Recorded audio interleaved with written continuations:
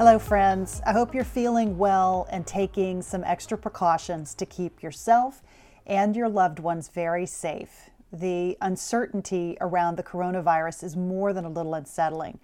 I am fully nestled in with my husband Joel and our kids for an extended period of precautionary social distancing, and I am grateful that we are well. It is, for sure, a bit of an inconvenience for the sake of keeping others safe, but it's a small price to pay. For so many, this will be a very disruptive, scary, and potentially life-threatening time, and I'm keeping all who are suffering in my thoughts and prayers, and I hope that you'll do the same.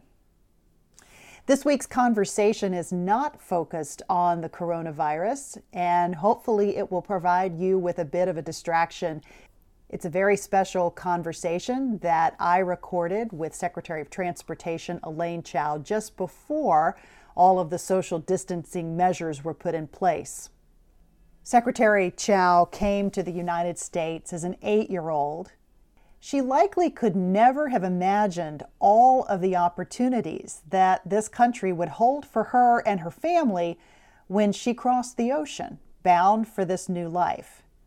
She also couldn't have foreseen how the adversity and the struggles that she and her family faced would shape her and would give her the strength and the skills that have been essential to every role that she's ever held.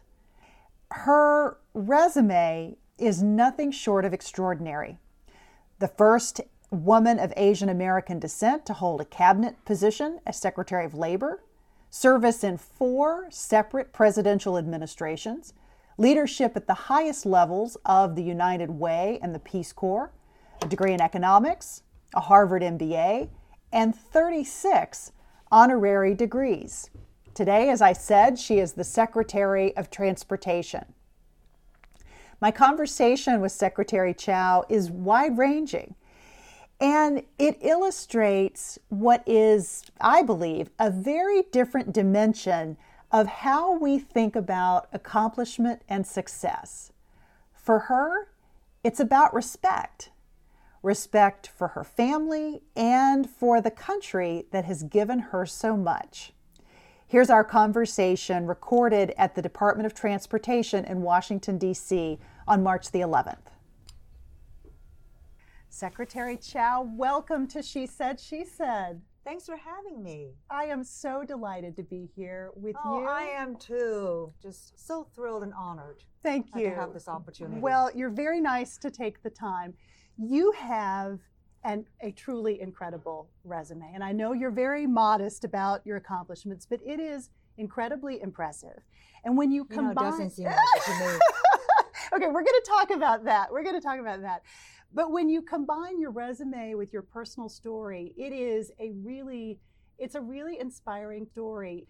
I would love for you to talk a little bit about some of those formative threads that really contributed to your success and how your upbringing and coming to this country as an 8-year-old, how that shaped the way you lead, the kind of leader that you are. I don't think I'm a success. I just have tried to do the best I can in whatever opportunity I was given. I was always very grateful to whoever gave me the opportunity, that I never wanted to disappoint them. I wanted them to be proud of me and to feel that they've made a good decision in giving me that opportunity. Having said that, I have a different perspective, I think, than most people, because I am an immigrant to this country. I came when I was 8 years old. I didn't speak English. My family had a very difficult time, like most immigrants when they first came to America. I think what impressed me then was the importance of family, the importance of setting goals, and the importance of having love, love of your family, love of your country. That was very important. Yeah. Talk to me a little bit about some of those early struggles and challenges. You didn't speak the language. Your mom didn't speak the language. I was her interpreter. You were her interpreter. You were the oldest at the time of 3, right? She had a baby and you were 8 years old. So I love this story because it's part of who I am. My parents have a wonderfully inspiring and touching love story. My father came from a small farming village of 10 families outside of Shanghai. My mother came from a wealthy, prominent, land-owning family in Anhui province, which is to the west. Two young people of such different socioeconomic backgrounds would never have been able to meet under ordinary circumstances. It was only because of the turmoil of the times, the civil war that was raging in China at the time, that my mother's family fled to Shanghai in search of safety and security, and she entered my father's high school and were introduced through mutual friends. So my father has always said, in turmoil, in crisis, there are always opportunities. And they had a very chaste relationship because they were so young. And then in May of 1949, at the culmination of the Chinese Civil War, each made their way to Taiwan. My father looked for my mother for 3 years, finally found her. They got married, and my mother had to persuade her parents to let her marry a young man whose background was so unknown to my grandparents. And probably in her only act of defiance, she said that she thought this young man had potential and that she wanted to help him. And so they got married. My father became one of the youngest sea captains of the time at the age of 29. And life was difficult because he was often away at sea. And so they decided to try a different occupation. And because my father was so young in being the captain, they thought they had a number of years that they can try different pursuits. And if things didn't work out, he can always return to being a sea captain again. So he took a national examination. It only comes once a year. He scored number 1, broke all the records. And because of his achievement, which is, these are grades that are posted nationally, he was able to have the opportunity to study abroad. And where do you think he wanted to go? For a couple who's never really met white people, who's never been outside of, China and Taiwan, they knew about America. This was what year? 1958. Okay. So my father had a chance to go and study. He wanted to go to America. They both did. And upon basically 2 weeks' notice, he packed up and he left for America. My mother was 7 months pregnant with their 3rd child. You're the oldest. I'm the oldest. There was one number 2, and the number 3 was not yet born. And it was an incredibly courageous move because many families were separated by not years even, but by decades. So it was an act of faith that they would somehow be reunited. We would be reunited as a family. And it took my father 3 years before he was able to bring my mother, my 2 sisters, and me to America. Do you remember being separated from your dad during that period? Oh, very much so. And what was that? How did you think about that as a child? You were a little girl.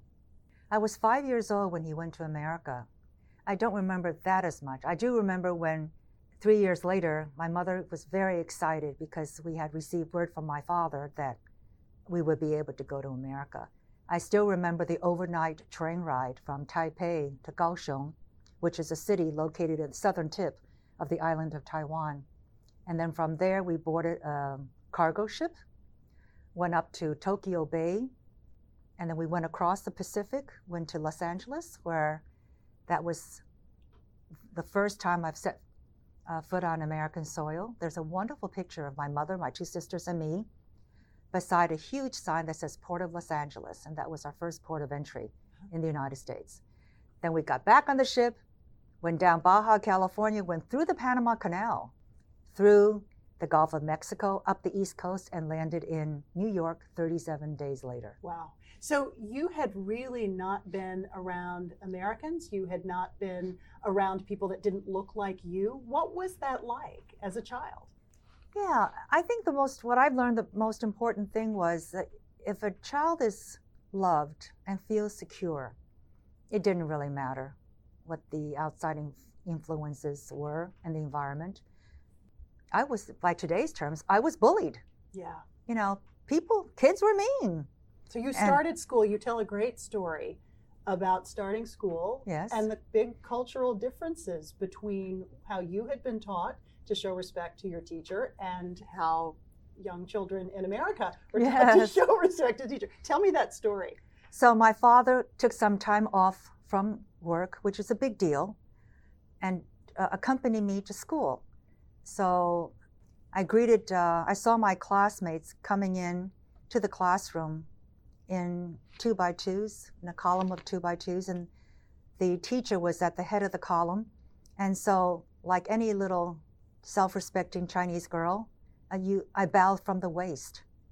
And the depth, the deeper the bow, the more respect there is. And so the teacher is the most respected person in Chinese society. So I bowed very deeply from the waist. At which point, my classmates just broke out in complete laughter. So it was a very embarrassing moment. And then there was a young boy whose name was Eli. And they would do a roll call. And I could not distinguish Elaine versus Eli. And so when he was called, I would get up once again to the utter laughter of the whole class. One thing that I had not realized, but as I was doing preparation for the interview, your name Elaine was not the name that you had been called for the first 8 years of your life. So no, absolutely Elaine not. was a new name for you that you were trying to get accustomed to. It was actually given to me by a pastor that my father knew. And they thought that Elaine sounded like my Chinese name. Mm-hmm. And what was your Chinese name, or what is your It's Chinese actually Xiaolan, which means the colloquial is like little orchid. Or a more sophisticated interpretation is elegance and grace. Oh, that's beautiful. But I am like little orchid. This is very relevant now because there's a film called Mulan. Uh-huh. My mother's name is Mulan. So I am her daughter. So I am Xiaolan, which means little orchid. Because Mulan means orchid. Interesting. Yes. It's fair to say there were a lot of cultural differences, a lot of challenges that could have been devastating for lots of people to constantly encounter this adversity. How do you think this shaped your story and your trajectory? You know, I don't think it affects you too much. If, like most Asian American families, we're very, very insular, close. Sticking together as a family. Sticking together. My parents never liked me going for after-school activities. The Asian American household is much more geared toward family time together. So when the only thing they really emphasize is studying. This is when I was growing up. They're a little better now. But as soon as you get home as you finish school, you come home. You don't interact with other kids and do all that kind of stuff. I mean, I had kids who came home, to my house after school, and I would go to their house, but it wasn't like, it was under very close adult supervision. Yeah. So it hurt to be bullied and to have other kids be mean to me, but it didn't really impact me because I knew my place in life. I was very secure in the love and security that my father and mother offered. So these other people, it didn't matter. Also, we had hope. So we knew that the current adverse situation, the difficulties we were facing, were not going to be forever because we were going to be okay, because we were going to face much better times. Yeah.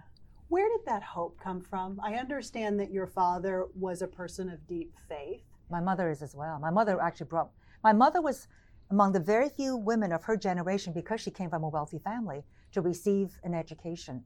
So she actually received education from a missionary. She went to boarding school, and she received an education from American missionaries. So she actually knew English. She knew how to write. In fact, this is a really cute thing that I've actually only learned myself recently. She and my father, in an effort to elude adult supervision, actually communicated to each other in the language of love, which to them meant English. Oh, yeah, sweet. It's very sweet. That's really lovely. Thinking back on their relationship, how did that shape you? I mean, it gave you great confidence as a child. You felt very loved. You felt part of this close family.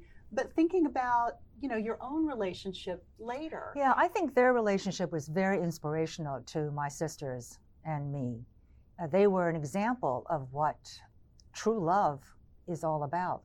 Helping and supporting one another, sacrificing, working together on a common goal. These are just wonderful life lessons, which they never told us in words, but which we observed every day. Okay, you're one of 6 girls. Ultimately, Yes. you had 3 other sisters who were born once you all came to America. And I think it showed that, our life was getting better. So my Yeah. parents had confidence to start, having children. A big family. It was a wonderful statement about America. Absolutely. You're the eldest of those Yes. 6 girls. Was there pressure on you as the eldest? I never thought there was pressure. I just felt that, all this pressure, I don't put very much store on that. I felt an obligation, a responsibility. It's different than pressure. Different than pressure. I felt an obligation and a responsibility to help my parents in whatever they were doing, in being a good child, and also in taking care of my sisters. So my duty as the first daughter is to be a good daughter to my parents, and then to be a good example to my sisters of being a good daughter to my parents, and to take care of my sisters. Do you equate that with achievement? Were those achievements, no, people will probably think that it's all about achievement, but I actually didn't set out to do all this stuff for achievement's sake. I think people would be very surprised by that. No, it's how boring to focus on yourself. I think that, one of the true truths or joys of life is to think about others. You do it because you love other people, you want to help other people. That's what brings you true happiness. So in everything that I've done, I've actually not done it for myself. I've done it to bring honor to my parents, to my family, to my community, and to help lift them up so that they can have more opportunities in mainstream America. A great segue into this topic. Much of your career has been spent in public service and in serving others, but you didn't start there exactly, right? You started in banking. You studied economics, you got an MBA from Harvard, started out in banking, worked your way up, but then ultimately got this great opportunity. So talk about the appeal of going into public service. I majored in economics because I had to make a living. Yeah. I wasn't one of those people who thought that I can somehow coast or that I could just rely on my parents. My responsibility was to be financially independent, to help alleviate the financial burden on my family, and also to help my younger sisters. So I had to find a job. In fact, I make a joke. I said, one of my goals when I was graduating was that I got to find a job and I got to get my own apartment. It was like, but so I wasn't totally, a saint. I was a little bit of a rebel from that point of view, but I was a banker because my family was in the private sector. So when I was growing up, the only opportunities I thought that were possible were in the private sector. That meant, I studied economics so I can get a job, so I can get a good job in the private sector. I never understood about opportunities in the nonprofit sector nor the public sector. It wasn't until much later that I realized that this country had so many opportunities and there were so many different ways, to find one's place. Where did that public service spark start? Oh, yeah, yeah. I'm an immigrant, and I've never been outside of New York at the time when I was growing up. So I credit my parents with imbuing within all their daughters a tremendous sense of possibilities. And it's especially poignant if you consider that my parents did not know what opportunities would be available in this new country, but because they were so cloistered in their own community. But they had confidence that this country would offer great opportunities for their daughters. So they always encouraged us to think broadly, think outside of our little community of immigrants, and to try to understand the larger world that's out there. And so we were always encouraged to, to think outside the box, to explore in a responsible way. So I didn't understand the government. I didn't understand this country. And I didn't understand democracy. And I didn't understand how things worked here. Because in Asian culture, there's always somebody in charge. Even today, I have Asian immigrants who will come and talk to me, and they'll say, okay, you're now the establishment, although I don't think I am. They say, you can tell me who's in charge. And then I would tell them, there's nobody in charge. This is America. No one's in charge. And they could not understand that. For a long time, I couldn't understand that. And then I would also, I was a banker at Citicorp. If I ever did a deal, it would take 4 people and be concluded in 2 hours. It would be me, the banker, the borrower, and it was mostly his lawyer, my lawyer. 4 people, it would take 1 hour to 2 hours to finish the deal. That was it. I happen to have also gotten involved in some government financing. It's called Title 11 financing for the U.S. maritime industry, which would prove later on to be very helpful. If I ever did a government loan, it would take like 3 months to close. The government would have 35 lawyers on their side when I would only have my 1 lawyer. The documentation would fill a whole room, and I just could not understand. I said, how do people work like this? So I wanted to learn about government, and I wanted to learn about democracy. What makes America tick? Why is it that we have the wonderful country that we have? And so that led me to applying for the White House Fellowship. And from there, your career kind of took off in public service. Yes, it did. And it wasn't because I was planning it. I think people are watching all the time, looking for talent.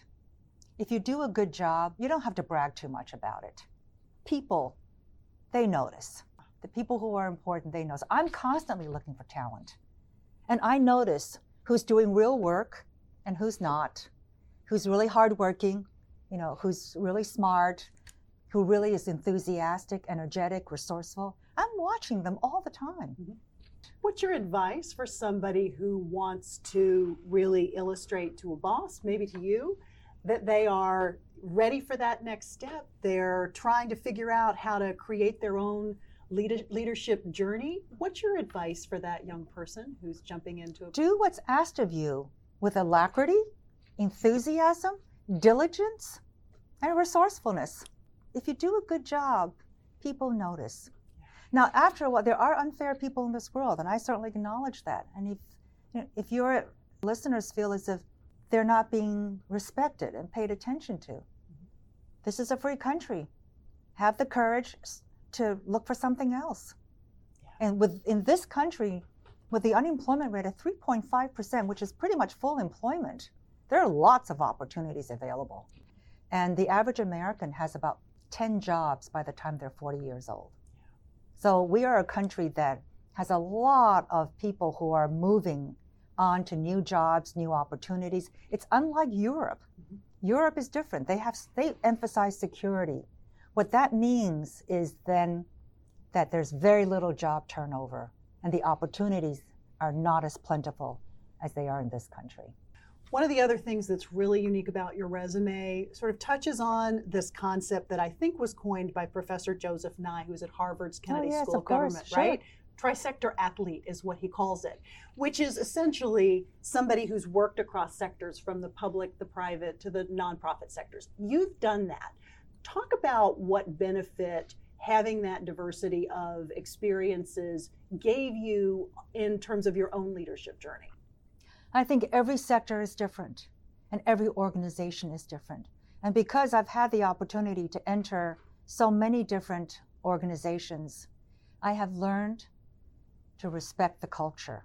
And the culture is the unwritten rules that govern how people act, how they relate to one another in a particular organization. It's kind of like the soul of an organization. There is something called the soul, S-O-U-L, Every organization has a soul, and they have traditions, unwritten rules, core values that characterize what they value and what is wise not to step on without knowing. And if you're going to be a change agent, you want to bring change, you must understand the culture, what is acceptable, what is not acceptable, what you can tackle in the short term, what you need to tackle in the long term, what you need to do to lay the predicate and the case for going forward. Yeah. So that's been extraordinarily helpful to me. You've really deployed that knowledge in so many different ways, including at the Department of Labor, where you were fearless in taking on something that had been untouchable for a long time, which was the Fair Labor Standards Act. And you fearlessly tackled this. Was that sort of the way that you thought about how to tackle that and how to get buy-in and how to work across the aisle? Was that informed by that diversity of experiences that you'd had? Absolutely. And also, I had a great team. So it's not a singular effort that makes it successful. It's a team effort. And I don't really care who gets the credit. I'm constantly throwing bouquets of flattery and compliments to people because I want them to feel that it is their mission. And when people feel that way, there's so much more enthusiasm, energy, and buy-in toward working toward a goal. What I found out is that people want to do something meaningful. And in fact, when the going gets tough, people actually get energized because we knew that it was a worthwhile mission, that we were making a real difference. And the difficulty of the challenge actually brought the team together even more. You've had amazing accomplishments, but you said at the beginning, you don't feel particularly successful, or you don't really think about your life that way. No, I don't. So I think this is so important because life is a journey. Yeah. I never feel as if I'm successful.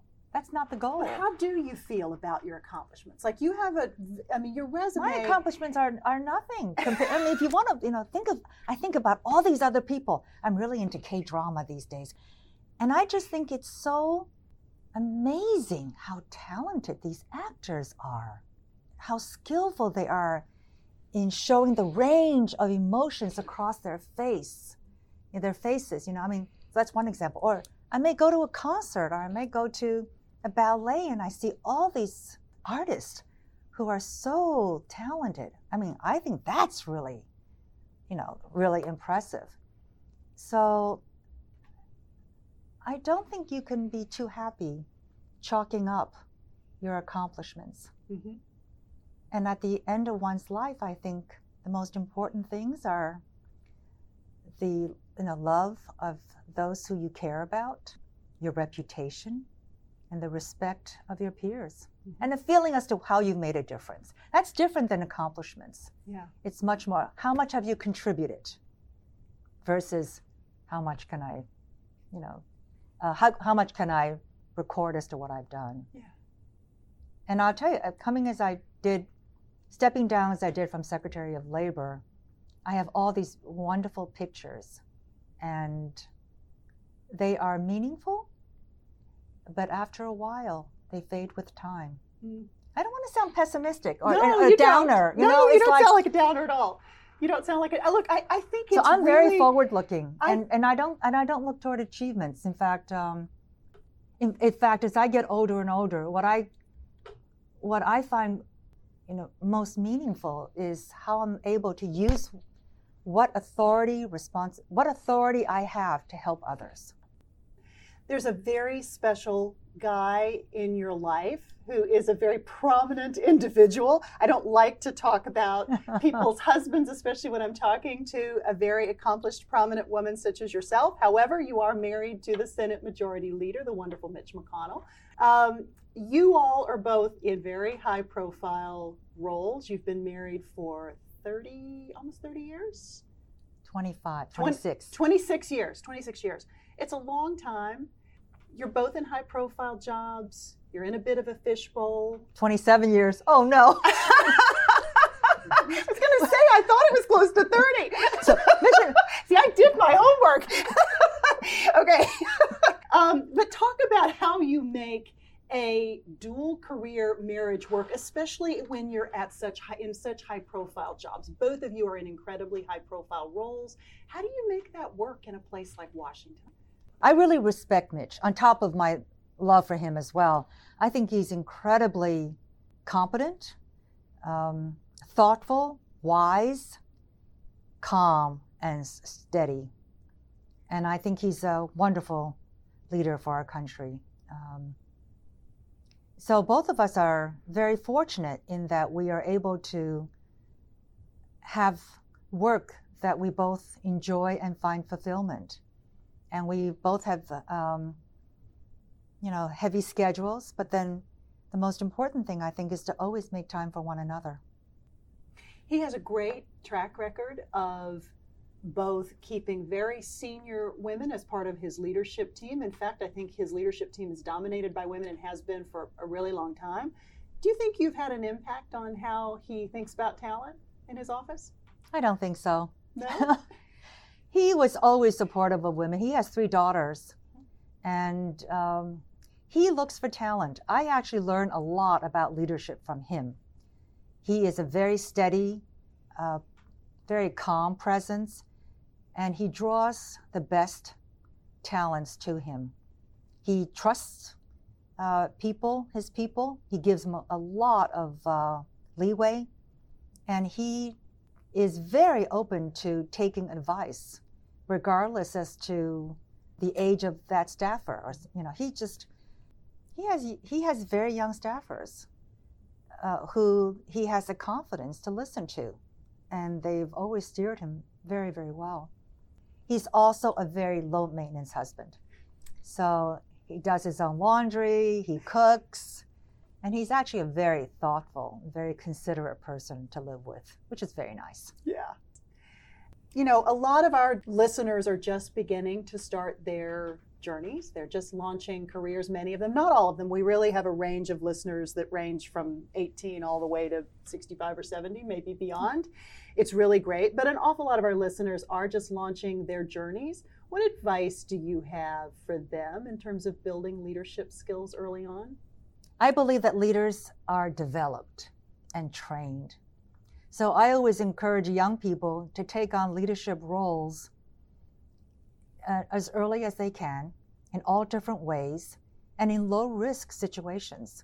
When they start out young, assuming a leadership position, not too much is at stake. It's okay. So if they make some mistakes, it's okay. I'm a strong proponent of helping out in nonprofit organizations and taking on some leadership role there. I make a joke. I said, if you don't do that well, what are they going to do? Fire you? You're a volunteer. But the combination of skill sets that can be learned in a nonprofit organization is so broad and useful. Yeah. It's a great experience. Yeah. And also you'll be helping people too. Yeah, of course. As you look back on your career, is there an experience or maybe a couple of experiences in which you really felt like you stretched and grew? Every time, every day. Way? Yeah? Absolutely. But anything in particular that was every job that I have had, I wasn't 100% sure that I can do it. But I was propelled by curiosity, a desire to learn, and a wish to do good, to have an impact. And is that how you overcame the self-doubt? Whatever self-doubt that you... I have self-doubts to this day. Okay, but how do you overcome it? What's your toolkit? Put your big girl pants on. Just do it. As Margaret Spellings, former Secretary of Education, used to say. She's from Texas. You know her. Yes, I do. I loved it. She would say, just put your big girl pants on. So a lot of times you're going to have to just swallow your fear and just go for it. Yeah. And, it's that cusp where you're not quite sure you're going to be successful in what you've been told to do, but you want to try. That's really the point that you want to be. Because a lot of times you can't be completely comfortable. Then it gets boring. Right. And you can't be so audacious that you're just leaping off of a cliff and there's like no safe landing. So you kind of have to be self-aware too. But I have found that every single job I've had, I always had a little bit of doubt, sometimes a lot of doubt, like, like some of these larger beginning leadership positions. But I knew that I wanted to try, also that I believed in the mission, and I wanted to help if I could. Yeah, really being focused on what you were there to do. Absolutely. Yeah. Okay, so when you have those experiences in which you just get knocked on your can, let's say. Well, fortunately, I haven't been knocked on my can, which is actually, that's good. So why is that? Why is that? Because I prepare. I work really, really hard. And I love my work. So working hard and being prepared didn't seem like work because I was interested. Yeah. And I had this curiosity. I wanted to know the end of the question. I wanted to find, I would pursue the answer to its very, very last possibility. And then I would feel good. And then also, if it began to be confusing, I would tell myself, I refuse to be confused until I understand what this is all about. So you just kind of discipline yourself. Yeah. Okay. So give me perspective on this topic. It relates to what tends to be, it's not an absolute thing, but women do tend to be more prepared than men, to spend more time preparing, I should say. For some women, that can be, not always, but can be, an excuse for not then putting themselves out there. Okay, well, I'm not quite ready. I'm not 100%. I can't run for office because I'm not quite ready to do that. Well, maybe I don't have 110% of the answers. How do you get the balance right between being prepared, an appropriate amount of preparation, versus preparing as a reason for not going for it? Well, I think a lot depends on the individual, but you will never be 100% prepared. And you need to do some preparation. I think it's a matter, I view it not as preparing for myself. It's a matter of respect. That if I have a meeting with somebody, it is respectful to them that I do my homework and understand at least like which ballpark they're talking about. I get my analogies and idioms all mixed up too, but I think you understand. So, it's a show of respect for them that I do my homework, that I know what their background is, what they want to talk about, and then we can engage in a higher level conversation right from the get-go rather than my finding out where are they from, what do they want to come in and talk to me about. So I think it's a level of respect. And then beyond that, then, it's a wonderful thing to be able to engage with other people and interact. And that's what the whole human interaction really is all about. Yeah, I love the descriptor of it being about respect. Absolutely. I love that. That's beautiful. And that's why when I go to different places, I am often met at the door by people who are participating in that event. I don't know how other people deal with it, but I actually want to know who they are. I ask my advanced staff to tell me their names, what their titles are, and what their positions are. Because I remember when I was one of those little people who could not even get in the receiving line. I was like probably in the back there watching the VIP arrive. What a thrill it was for me. And if the VIP ever even smiled in my direction, it would have made my day, if not week and month. So I think it's another show of respect, that these people thought highly enough of me to want to line up and receive me when I enter their premise or their facility. I at least should know who they are, what they do, and give them the due respect. Yeah, it's beautiful. I was recently introduced to this term called zone of genius. It's essentially what you do well that comes to you naturally. You don't have one? You do too. Oh, come on. You don't have to answer it if you don't want to. But I think it's such an interesting question. Someone asked me this. Go ahead. And I had to think about it. And she said, well, you should talk to people around you and ask them what they think your zone of genius is. So maybe if we asked your staff, or maybe we asked Leader McConnell, what do you think they would say your zone of genius is? That thing. That's a great way to put it. Because I think this is a cultural difference as well. To this day, I still have a lot of hesitancy in speaking about myself because that's not my culture. Yeah. The Asian culture is very self-effacing, it's reserved, it is very modest. So you always give the credit to the other person. And you're also a woman. I mean, yeah. So it's maybe exactly. the combination gender of issue those as well. two things, don't you think? Yes, but then I can try to be like more bombastic, but that's not me. So I'm very secure in knowing who I am, and I wouldn't be comfortable being that way, too pushy or overt. Having said that, though, the way you phrase the question is very well done. So my staff tells me that my zone of excellence will be one, being able to spot talent. If I find the right people for the right jobs, my life is so much simpler. My quality of life increases. If I don't have the right people in the right jobs, my life is miserable. And I'd be micromanaging with very suboptimal results. Second thing, I think someone just said to me, I have very high emotional intelligence. My job is to understand people. The ideas are important, but unless we implement them, they're for naught. And the policy is, relatively speaking, the easy part. It's the people. Persuading them to go in one direction, building consensus, and forging a path forward. That takes the active participation and agreement of other people. That's hard.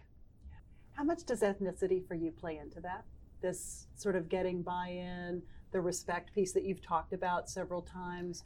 Anything sustainable must have consensus and agreement in moving forward. Because even in this day of technological advances, I always remind my young colleagues that it's people who make things happen. Yeah. And so we have to understand people, understand their motivation, present ideas in a way that appeals to them. I used to work with United Way of America. I never felt that I was asking people for money. Never. I was giving them a gift. I was giving them the opportunity to participate in something really worthwhile that will enrich their lives, create their legacy. I'm doing them a favor. I love that. And so with that, number one, so great. Your confidence goes up because you're giving the gift. You're not begging for anything. And number two, you really are giving many people you're giving people an opportunity to do something meaningful. And I think most people look for that. Yeah. Okay. We haven't talked about your role at the Department of Transportation at all as of yet. You have a very big job, a lot of responsibility. People, I think, would be very surprised to know how much time and energy the department is focusing on innovation and technology. Yes. Talk a little bit about your biggest challenge. We have 3 priorities. Number one, safety is always number one. I come from a family that had been involved in transportation, and that was always something that my father emphasized. And now in my own job, we want people to leave their homes and come back home safely. Number two, as the president has mentioned, we need to address our infrastructure needs for overall international competitive reasons, for the economic vibrancy of our economy, and also for the quality of life of our citizens and residents. And then the third part is we have a responsibility to prepare for the future. So we need to be engaging with these new emerging transportation technologies to address legitimate public concerns about safety, security, and privacy without hampering innovation. Overregulation has a cost. We can make things very, very safe. We can just tell everybody, get out of your cars, don't use cars, stay in your garage. Obviously, that's unrealistic. So how do we balance these issues about safety, security, and privacy without hampering innovation? Because innovation is part of America's national identity. We are the most creative, most innovative people on earth. That's why we have cities like Austin that can say, keep Austin weird. I mean, if you took this moniker to any other country, they would think that is like so strange. Right. But we take pride in our unconventional nature, in nonconformity, in our innovation and in innovative and creative mindset. Mm-hmm. So driverless cars, drones, all these sorts of things. Driverless cars. We don't call them driverless cars. Oh, I'm sorry. Because actually 71% of Americans feel anxiety if you say that you're putting them in self-driving cars. Okay. And if you use the words driverless cars, that anxiety actually moves the needle and it goes up to 74%. So what do we call it? Self-driving cars. Self-driving cars. So self-driving cars, automated driving systems, drones, flying taxis, commercial space. These are all transportation modes of the future. It's amazing. And so how do we do away with the barriers that impede the development of these new technologies, but still pay attention to safety, security, and privacy? And we are very focused on ensuring the public safety. There are concerns about security because these automated driving systems can be hacked. That's a risk. And then thirdly, of course, many people are concerned about privacy issues, drones flying outside their windows as such. How far away are we from, you said flying taxis? I know, isn't it amazing? Yeah, how far away are we from that becoming a reality? I think a lot will all depend on consumer acceptance, which is why the department is not top-down command and control. We want to let 1,000 flowers bloom, so to speak, while we oversee safety, security, and privacy. But we want the consumer, the private sector, to determine the best technology and let them decide. I've got two final questions. If you would think back over your career, what is the impact that you hope you will have had when you look at all of these, your experience across all of these different sectors and all of these different roles? What's the impact you hope you will have had?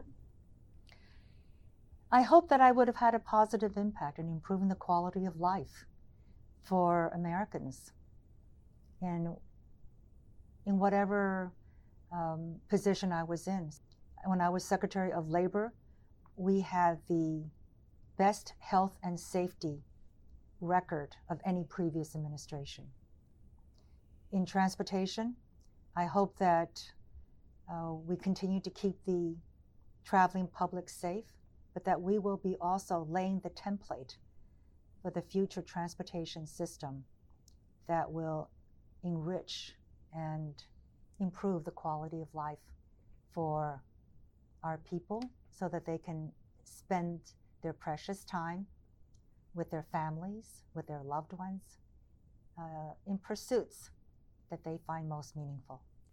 One final question. We ask everyone who comes on the podcast for a single piece of advice, a life hack, or a mantra. Maybe it's something that you would tell 8-year-old Elaine.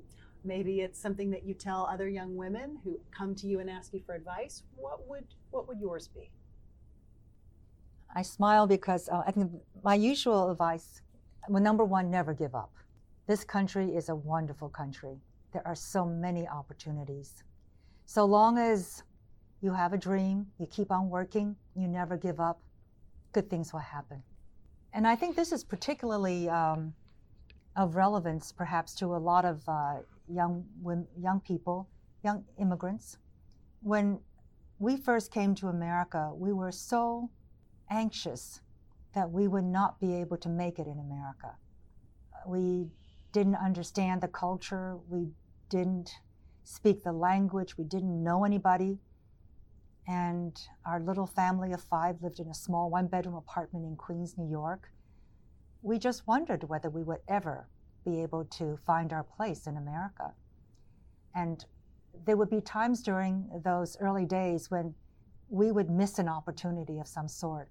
And literally, it would ruin my week because I would be so panic-stricken that somehow I missed the opportunity and it would never come again and I will never make it in this world. And then what I've learned is that there are so many opportunities that if we miss one opportunity, don't worry. There are many, many more opportunities to come. Again, this is a wonderful country with so many opportunities. And so long as a person doesn't give up, good things will happen. Yeah, that's great. I look back upon those times of great adversity when I was young, and I don't regret them. I think they made me a better person. They've made me a better leader because I'm much more understanding of other people's plights. I'm much more empathetic, and I can understand so much more what other people are going through, because I've been an outsider, I've been a newcomer to this society, I have worked my way up, so I have seen all different layers of society here. And that has given me tremendous insight into how people live and the difficulties and challenges that other people have, and how I can, in my positions of responsibility, help to bring a better life for people who are vulnerable, who are outside mainstream America, to help them access opportunities that will improve the lives of themselves and their families. So when I was Secretary of Labor and currently Secretary of Transportation, I initiate a lot of programs to help underserved communities because I understand what they're going through. And I'm here to tell them that they're going to be okay. Thank you so much. Really appreciate you being here and spending the time with me. Thank you. Friends, thanks so much for listening. I'll include links to the Secretary's official bio as well as some photos from our visit today. And remember, if you're enjoying She Said podcast, be sure to let me know. I'd love an email from you with your feedback and suggestions.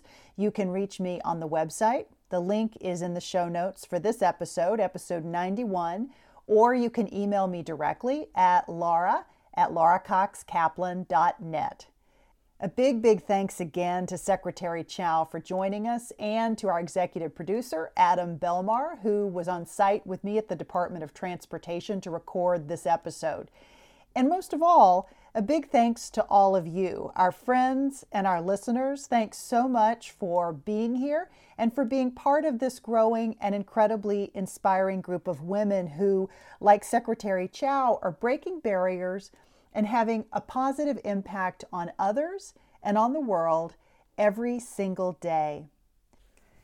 The next few weeks are going to be very challenging, so we ask for your indulgence as we try some different approaches to recording these conversations. I have always taken the tact of only recording conversations in person and oftentimes going out on location in order to get to somebody so that we could sit down together. Under the circumstances, that likely will not be possible. So we'll see what we can do, and we'll do our best to make sure that the audio you're listening to is as good as we can possibly get it.